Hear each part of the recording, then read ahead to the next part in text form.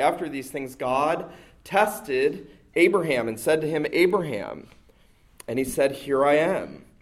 He said, Take your son, your only son, Isaac, whom you love, and go to the land of Moriah, and offer him there as a burnt offering on one of the mountains of which I shall tell you. So Abraham rose early in the morning, saddled his donkey, and took 2 of his young men with him, and his son Isaac. And he cut the wood for the burnt offering, and arose and went to the place of which God had told him. On the 3rd day, Abraham lifted up his eyes and saw the place from afar.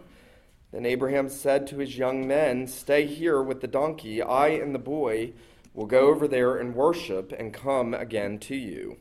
And Abraham took the wood of the burnt offering and laid it on Isaac his son, and he took in his hand the fire and the knife. So they went, both of them, together.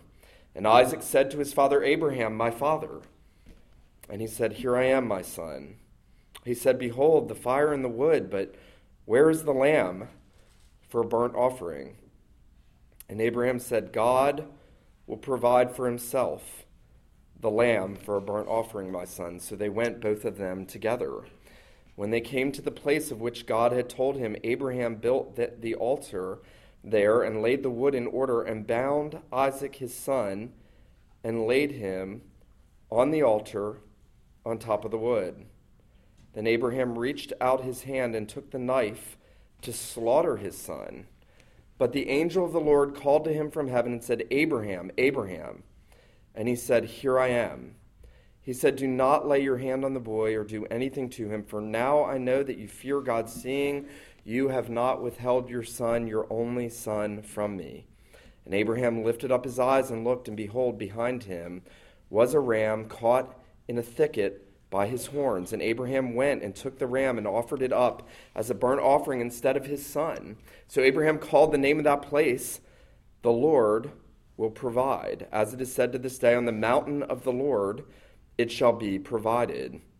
And the angel of the Lord called to Abraham a second time from heaven and said, By myself I have sworn, declares the Lord, because you have done this and have not withheld your son, your only son.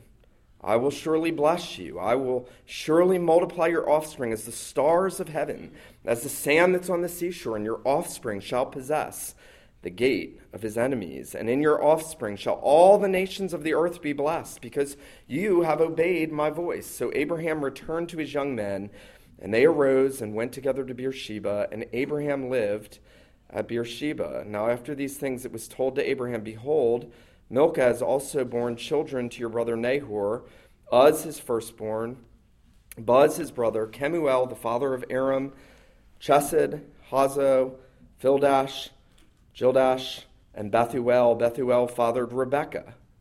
These 8 Milcah bore to Nahor, Abraham's brother. Moreover, his concubine, whose name was Reumah, bore Tamah, Gam, Tahash, and Makkah. I almost didn't make it through that. The grass withers, the flower fades, but the word of God endures forever. Well, I was reading this morning updates on a friend of mine who was a minister in this presbytery, whose son, who is in his 20s, has suddenly gotten an autoimmune disease that attacks his nerves and has functionally left his son paralyzed. They don't know if the body's going to correct itself. He can't eat. He can't swallow at times. He can't feel anything. He can't move. And as I have been watching my friend's response as his son is going through this awful trial, one of the things that has stood out to me is how often we take for granted the way a true believer responds to trials and the ways that unbelievers often respond to trials. One of the stark contrasts is that my friend is trusting the Lord through this affliction. While there is not much hope, while his son does not seem to be getting better, and it is undetermined when and if his son is going to get better, my friend is writing things like, we are grateful for the faithfulness of the Lord. We are trusting the Lord for Peter. We know God has Peter right where he wants him. And it's an interesting observation because I think sometimes we who are in the church see the faith of believers as they go through exceedingly painful trials, and we fail to realize that they're only going through those trials and they're only exhibiting the faith that they are because on the other side, God is sustaining them and supernaturally sustaining them with the same faith with which he called them to his Son. Now, as I reflect on my friend's response to his son's suffering, and we come this morning to consider Abraham's response to God's call to offer up his only beloved son, it's important for us to understand that the life of faith oftentimes is evidenced the most when God puts his finger on the most valuable thing in our lives. You know, the Lord Jesus, on numerous occasions, called people away from what they treasured the most, what they loved the most. It is well known in the missionary world that you oftentimes don't talk to missionaries about how their family's doing. And it is well known and well observed in the world in which we live that many times people will not come to Jesus Christ because they're not willing to love him more than they love their wives or their husbands or their parents or their children. Jesus says in that very searching call, whoever loves wife or mother or father or son or daughter more than me is not worthy of me. That's oftentimes one of the great hindrances. When God afflicts someone's beloved child, you oftentimes see the response is very different than that of my friend. There is anger, there is hatred, there is vitriolic responses showing that that person has not trusted the Lord, has made an idol out of those that God has put around them. Now, you may say, that sounds harsh. But the reality is Jesus calls every single person that he calls to himself to let go of everything else and to trust him. The only way you'll ever go to heaven is if you let go of everything else and trust Jesus Christ. Now, there are millions of people that profess faith in Jesus, but at the end of the day, the Bible is very clear that those who have saving faith, who have a living faith, are those that demonstrate by their lives and by the obedience that they render to God in the midst of difficulties and trials and challenges that they indeed are trusting the Savior, that their hope is to be with the Savior, that they are trusting the God of promise. Now, Abraham has been through all kinds of trials. Abraham has seen 30 years of trials. I was reflecting on this week, and I thought, here's the example of faith. So if somebody asked you, what does it look like to be a man or a woman of faith? Give me an example of somebody who lived a life of faith. God says, here's Abraham. And Abraham's entire 30-year pilgrimage, from when he's called at 70 to when he offers up Isaac at 100, is a life of trial and difficulty, not knowing where he's going, not having any real tangible sense that God is indeed doing all that God has promised he's going to do. God has said, I am going to make you great. I am going to make you greater than all the people of the earth. I am going to make your name great. I'm going to give you an inheritance. All the nations are going to be blessed in you. And Abraham doesn't see any of that. He doesn't see any of it. And he has 30 years of trial, whether it is the famine that initially strikes after God calls him away from his family. Isn't it interesting that the beginning of Abraham's call, and here at the end of Abraham's life at the climax, he is called to let go of what he loves the most and to follow the God of promise. At the beginning, leave your father's house, leave the security of the land you're in, the security of the inheritance that your father would have given you, leave the comfort of everything that you know socially and that you feel safe with. Leave your family and follow me where you don't know that you're going, but follow me because I am going to bless you. And the end here, this last great trial, is God having given the initial fulfillment and saying, here is the Son of promise. Here's the one from whom the Redeemer is going to come. Here's the one in whom the nations are going to be blessed. Here's the one in whom all of my promises are going to be filled. Now offer him up. Give him back to me. Offer him on the altar. Abraham's entire life is one of trial. He goes through the famines. He goes through the tension with Lot. He goes through the conflict with the kings in chapter 14 and delivering Lot out of Sodom after the kings are taken captive and Lot is taken captive. He goes through the travail of seeing Lot fall under the potential judgment of God in Sodom. At every step of the way, Abraham has seen trial. The last step, the last trial Abraham has been engaged in, is that trial where he had to send away Ishmael, that painful, difficult trial in the last chapter where God has said, send away the son of the bondwoman, send away the son that you love, because Abraham was distraught over it. It was very difficult. It was very painful for him to do so. But God said that this son will not be heir with Isaac, the son of promise. Now, you might think, well, this is cruel. Why is God doing this? The first thing that we're going to see this morning is the trials of faith. Why all the trials of faith? And I want to say this morning very definitively that God is not doing this to prove anything to himself about Abraham. God doesn't need to prove anything to himself. He doesn't need Abraham to prove anything to him. Nowhere in the Bible, very interesting, nowhere in the Bible does God ever say, walk by faith, obey in the midst of difficulties, and show me that you really have faith. God gave Abraham the faith. God gave Abraham the faith that enabled Abraham to leave his father's house at the beginning of this pilgrimage in Genesis 12. God is essentially saying to Abraham, I am going to put this trial and this challenge in your life so that you will see that the same faith with which I called you, the same faith by which I drew you out and drew you to myself, I am going to sustain you in the midst of the most difficult trial that you could ever imagine.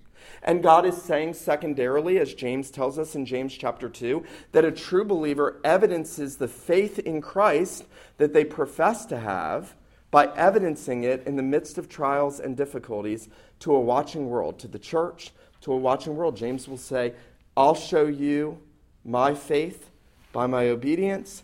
You show me your faith by not obeying. You can't do that. You can't evidence to a world around you that this is indeed who this person says that they are. And so God is putting these trials in Abraham's life as an example of God both giving faith, sustaining faith, and that faith coming out as a witness and an evidence to the goodness of the God of promise. Now, God is essentially also teaching Abraham that Abraham can learn to trust God even when he doesn't understand him. Now, that is so hard to get. That's so hard. Multitudes have turned away from their professions of faith in Christ. Multitudes. Because they don't understand why things are going on in their life the way they are. And essentially they're saying, I can't trust a God I can't understand. I'm not going to trust the true and living God who claims to be the true and living God. I'm not going to trust him when I can't understand exactly why he's doing what he's doing. I have a friend who said a number of years ago, and I found it very helpful, that when we are going through the trials of life and the challenges, we ought not ask the question so much, why is God putting this in my life, but how can I learn to trust the God who is sovereign over these trials? Even when they seem to run contrary to everything else that he's revealed in his word, because God has revealed to Abraham, I'm going to bless you. I'm going to make your name great. Nobody's going to be blessed like you. You're going to be the father of the nations, the father of all those who have faith. You and Sarah are going to be the patriarchal example of a believer throughout all of human history. Now go kill Isaac. And it's going to be in Isaac that the nations are going to be blessed. Now, go and offer him on the altar to me. And so you can see that God is teaching Abraham in the trial that Abraham can learn to trust God. And Abraham did learn to trust God, even when he can't understand why God's calling him to do what he's calling him to do. Now, I think it's obviously helpful for us to realize that God is not going to ask us, as he never asked anyone other than Abraham, to offer our children as a sacrifice really and truly and literally to him. God never asked for human sacrifice ever of anyone else in all of redemptive history until he asks it of his son, the son of Abraham, the greater Isaac. But the question is, when God calls me to obey, when God calls me to walk in uprightness, when God calls me to model godly responses when God calls me to put sin to death, when God calls me to put anger to death, when God calls me to put lust to death, when God calls me to avoid all sorts of things that God calls us to avoid and commands us to avoid, when it cuts across the very fabric of me feeling like God wants me to be happy and my own self-interpretation of happiness and blessing, that's when the rubber meets the road in our lives. When I am called, very interesting, when James uses the idea of Abraham being tested and the idea of Abraham exhibiting that he really had saving faith by offering Isaac up, James is writing that in a context of trials and afflictions of those in the church who are being oppressed, the poor in the church who are being oppressed by the rich, and those socioeconomic distinctions. And one of the things that James does, very interesting to me, he doesn't say, well, if you really had faith in Jesus, you would offer your child on the altar. He says, if you really have faith in Jesus, you wouldn't show partiality. Very interesting, isn't it? There's one thing, don't show partiality. How do I know if somebody has faith in Jesus? They don't show partiality to others because of socioeconomic status. It's the book of James. How do I know that I have faith in Jesus? Because I don't get sinfully angry in the midst of the trials and afflictions. I learn to receive from the Lord's hands the trials, knowing that faith produces perseverance, and perseverance character, and character hope, and everything else that James says. And so you see the way that this comes down into the very mundane trials of life in a congregation. How does the great example of Abraham being tested to offer up Isaac affect me? It affects me in every way, at every point. It comes down to the very fabric of my relationships with others in the church. It comes into the very fabric of the relationship I have with my wife in the home, with my children, in the workplace, in every sphere of life. It comes down with how will I respond to the Lord's call to walk in obedience by faith, even when it cuts across everything that I think I deserve as one who God has said will be blessed by trusting me. Now, secondly, we want to see this morning the response of faith. Notice that we're told a great deal. God comes, he tests Abraham. He says, Abraham responds, here I am. The Lord says, take your son, your only son, Isaac, whom you love, and go to the land Moriah and offer him there as a burnt offering on one of the mountains of which I tell you. Now, to understand the heightened sense of the greatness of Abraham's response of faith, we have to understand that Moses is strategically using the phraseology that he's using in describing Isaac. He says, the Lord comes to Abraham and he says, Abraham, take your son. Remember, Abraham had two sons. Now he has one son. Take your son, the one that you love, take Isaac, and go and offer him. Now, I think if we were Abraham, if we could transport ourselves back and we were in that place, we would say, that's crazy, I'm not doing that. You've taken Ishmael from me. You've taken everything else from me. You've pulled me out of my family's house. You've pulled me away from all the security, all the comfort, all the safety, everything that I knew, everything familiar to me. And now you're asking me to give up the last thing that I have, basically. The only thing I have left that I cherish. And notice how Abraham responds. Notice this, verse 3. Abraham rose early in the morning. Now that is not a wasted detail. The Lord is teaching us that Abraham acted swiftly. He acted quickly. He probably laid awake all night wondering over this. He probably didn't sleep much that night. He got up early in the morning. He went and he cut the wood. He got everything ready. He got his servants. He got Isaac. And he said, come, we're going to go obey the Lord. It is the single most remarkable act of faith by a fallen individual in human history. He obeyed God when he didn't understand God. He obeyed by faith. Now, there are several things that we can glean because the question is how? How could Abraham go forward with this? How could Abraham take his only begotten beloved son and put him on the altar to slay him with his own hand? How could he do that? And there are details in the text. Notice that as Abraham goes, he takes the wood of the burnt offering. He goes with the servants. And notice verse 5. This is supremely important because if we're ever to learn what it is to obey God by faith, we have got to get this. If we miss this, we miss everything. How does Abraham go through with this? By the way, Abraham is vastly smarter than us, richer than most of us, and older than all of us. He's 100. He's more experienced. He's not stupid. He's 100. He's rich. And he knows a lot more than us. He's spoken directly and audibly to God. We do not hear God's voice audibly. We hear it in the scriptures. But God has spoken directly to Abraham. Abraham is not stupid. Abraham goes forward. How does Abraham obey? Notice the verse 5. Then Abraham said to his young men, "Stay here with the donkey. I and the boy will go over there and worship, and will come to you again." There's two things.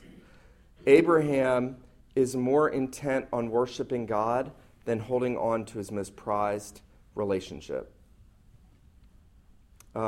We see this, don't we, in Job? God takes everything from Job. Takes his possessions, takes his servants, takes his children, takes his health, gives Satan that delegated, afflicting power over Job. And what does Job do? He falls down and he worships. And he says, "The Lord gave, and the Lord has taken away. Blessed be the name of the Lord." See, Abraham is the exact same spirit of faith as Job. He worshiped. The only thing that gets us through the trials and the challenges. I'll never forget, Ligon Duncan preached 11 or 12 years ago. I heard him preach a sermon on Ephesians 1, and he was speaking about Paul's great doxology, where he breaks out and he says, "Blessed be the God and Father of our Lord Jesus Christ, who has blessed us with every spiritual blessing in the heavenly places in Christ." And he's talking about that great doxological prayer, that great praise to God. And he told a story about a woman who had lost a child in infancy. And he had, as he told the story, talked about were there things that really helped her get through that unbelievably painful experience. And she said to him, I'll never forget this, "If I had not been in the habit of praising God now, I never would have been able to do it then."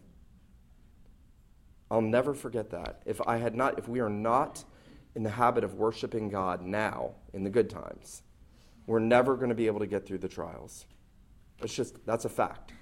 If we are not saying, "The Lord gives and the Lord takes away, blessed be the name of the Lord," if we are not worshiping him with his people regularly, if we are not praising him for all that he does, all the bounty, all the care and the trials and the difficulties, all the opportunities to trust him when we don't understand him, if we're not worshiping him, then we're not going to do it when the trials come.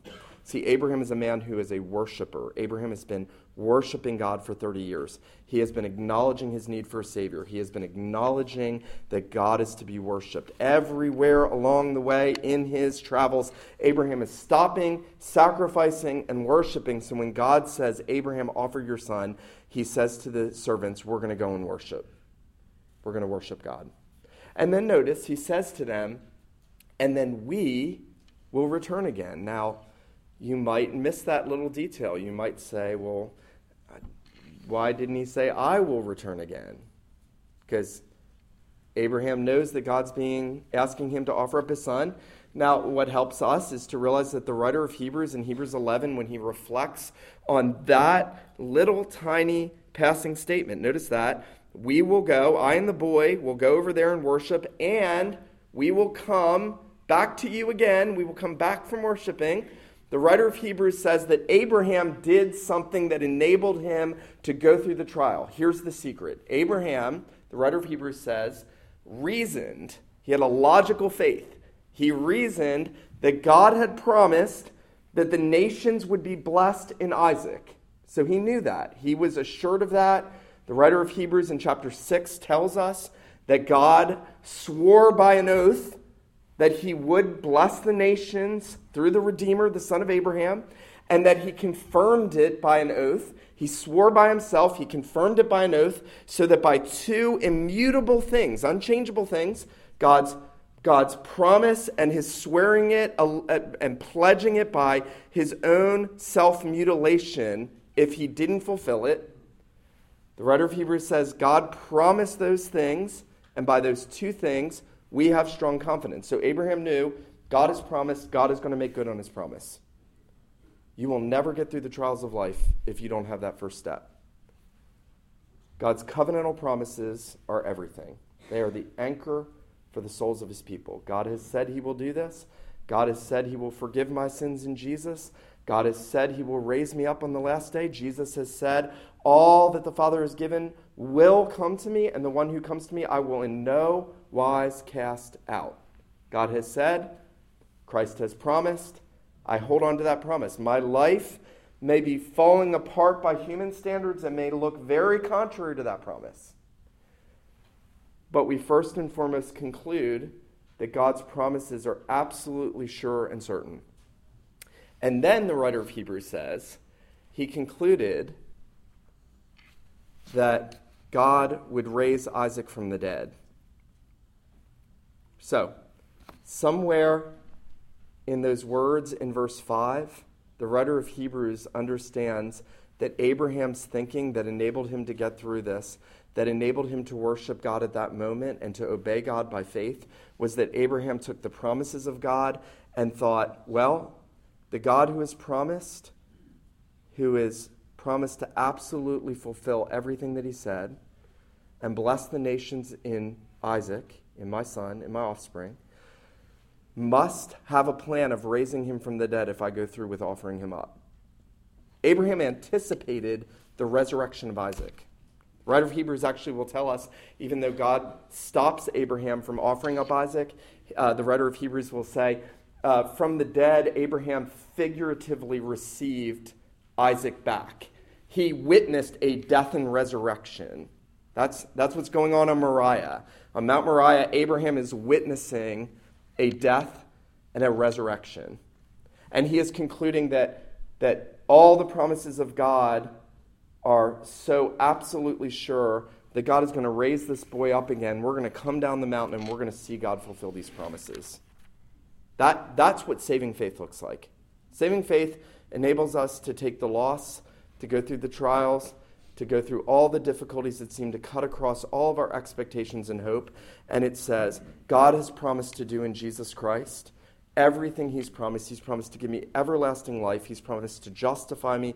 He's promised to bring me to himself. He's promised to pour out the riches of his grace and his kindness in Jesus Christ on me for all of eternity. And even if my life is bitter and hard here, by the way, this is real Christianity.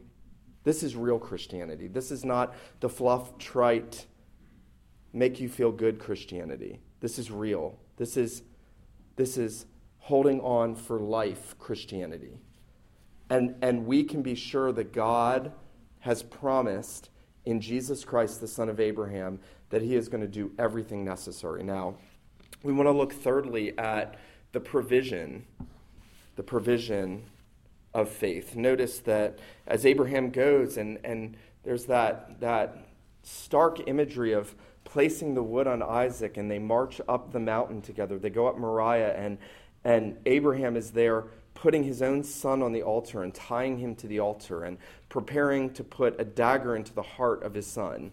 And at that moment, when his son and he are walking up the mountain, and Isaac says to Abraham, my father, I see the wood, I see the fire. And Isaac may be 6, 7 years old. We don't know. He's a boy. Dad, there's wood, there's fire. Where's the sacrifice? Abraham's obviously kept back from Isaac at that moment what God has commanded him. And Abraham says to Isaac, my son, God will provide for himself a lamb for the sacrifice. You see, Abraham is looking expectantly beyond what's going on at that moment on Moriah, and he's recognizing that the sacrifice that God has appointed is the sacrifice of the Lamb of God who takes away the sin of the world. You know, it's interesting. The Bible, the storyline of Scripture really moves from here even though the saints were already sacrificing before this expectantly. It really moves from Abraham saying God will provide for himself a lamb all the way through the Old Testament sacrificial system. Very interesting. All those lambs, those spotless lambs that were offered up in the temple throughout Israel's history in the Old Covenant era, were offered on Mount Moriah where the temple was built. The temple was built by Solomon in the very place where Abraham offered up Isaac. There's even an intimation. Notice this. When Abraham names the place where he has gone to offer up, and he sees that ram caught in the thicket, a picture of the Son of God who wears the crown of thorns, who is himself caught in the thicket of sin and caught in the snare of the sins of his people. Thorns, the symbol of sin and fallenness in Genesis. And as Abraham is in that place and God has provided this ram, Abraham names that place. Look very carefully. He names that place, the Lord will provide. And then notice what Moses says. Remember, Moses is writing this 400 years after Abraham does this. So Abraham names the place, the Lord will provide. And then Moses writes about it 400 years later. And Moses says, as it is called to this day, notice this, on the mount of the Lord it shall be provided. And what's going on there? Moses is saying that Abraham in faith acknowledged that God would provide a sacrificial lamb who would take away the sins of his people. And Moses is acknowledging that 400 years later, God had still not yet brought the Redeemer, who would be the Lamb of God who takes away the sin of the world. And as we go through the pages of the Scriptures, and as you hear about that Lamb, and we come to Isaiah, and Isaiah tells us about the suffering servant. And in Isaiah 53, he says, he will be led as a lamb to the slaughter, and as a sheep before his shearers is silent, he will not open his mouth. Speaking about Jesus on trial before Pilate, as Isaiah foresees the suffering servant who is that lamb led to the slaughter. And then as the storyline continues, as God continues his revelation, and John the Baptist, the precursor of the Redeemer, comes, and he stands, and it's as if, you get this sense, it's as if what Abraham has spoken here on Mount Moriah, my son, the Lord will provide for himself a lamb, is finally and ultimately fulfilled when John the Baptist stands and points at Jesus, and he says, behold, the Lamb of God who takes away the sin of the world. The entirety of redemptive history is met in that idea that Jesus is the Lamb of God, without blemish, without spot. Peter will tell us, you were not redeemed with corruptible things like silver and gold, but with the precious blood of Jesus, as of a lamb without blemish and without spot. He indeed was foreordained before the ages for our glory, that everything God was doing was intimating that he would himself provide the sacrifice. You know, I think that when, and by the way, there's so much here. I mean, Isaac's a type of Christ. Isaac carries the wood. Jesus carries the cross. Isaac is set on the altar. Jesus is placed on the cross by his Father. The Father gives the Son. When the Apostle Paul writes those great words in Romans 8, when he says, if God did not spare his own Son, but gave him up for us all, how will he not with him also freely give us all things? It is without a doubt that the apostle sees in the account of Abraham and Isaac that here Abraham stands as a type of God the Father, willing to offer his son, and though God stops him, and though God gives Isaac back to him, Paul is saying God the Father did not spare his son. He didn't. There was no angel from heaven when Jesus was on the cross. There was no messenger of Yahweh saying, no, do not let the wrath of God fall on the Son. In fact, the sun was darkened, the sky was darkened, the earth trembled and quaked, and the Father said, I will give my Son for the redemption of my people. I have provided the Lamb. The entirety of the biblical narrative is moving to God saying, here is the Lamb. Here is the sacrifice appointed. Here is the one that will stand in the place of his people. I think as we consider all the things going on in Genesis 22, and then obviously as it moves out, one of the things that we need to recognize is that while God calls us to exhibit saving faith by living a life of obedience, there is one who has done everything for us. There is one who has been perfectly obedient for us. There is one who has placed himself on the altar. This great writer, R.A. Finlayson, we're about to come to the Lord's Supper, and so this is very appropriate. R.A. Finlayson says that on the night when Jesus was betrayed, he ate that Passover with his disciples. And the Passover lamb pointed to him. He is the lamb. And you have in the account in Luke 22, they finish the Passover, and then Jesus institutes the supper. And Finlayson says, and this is just amazing imagery, he says, Jesus, in essence, sweeps away the Passover meal, and he places himself on the table. He puts himself on the altar. He says, I'm the sacrifice. I'm the lamb. My body is for you. My blood is for you. God has provided for himself the lamb.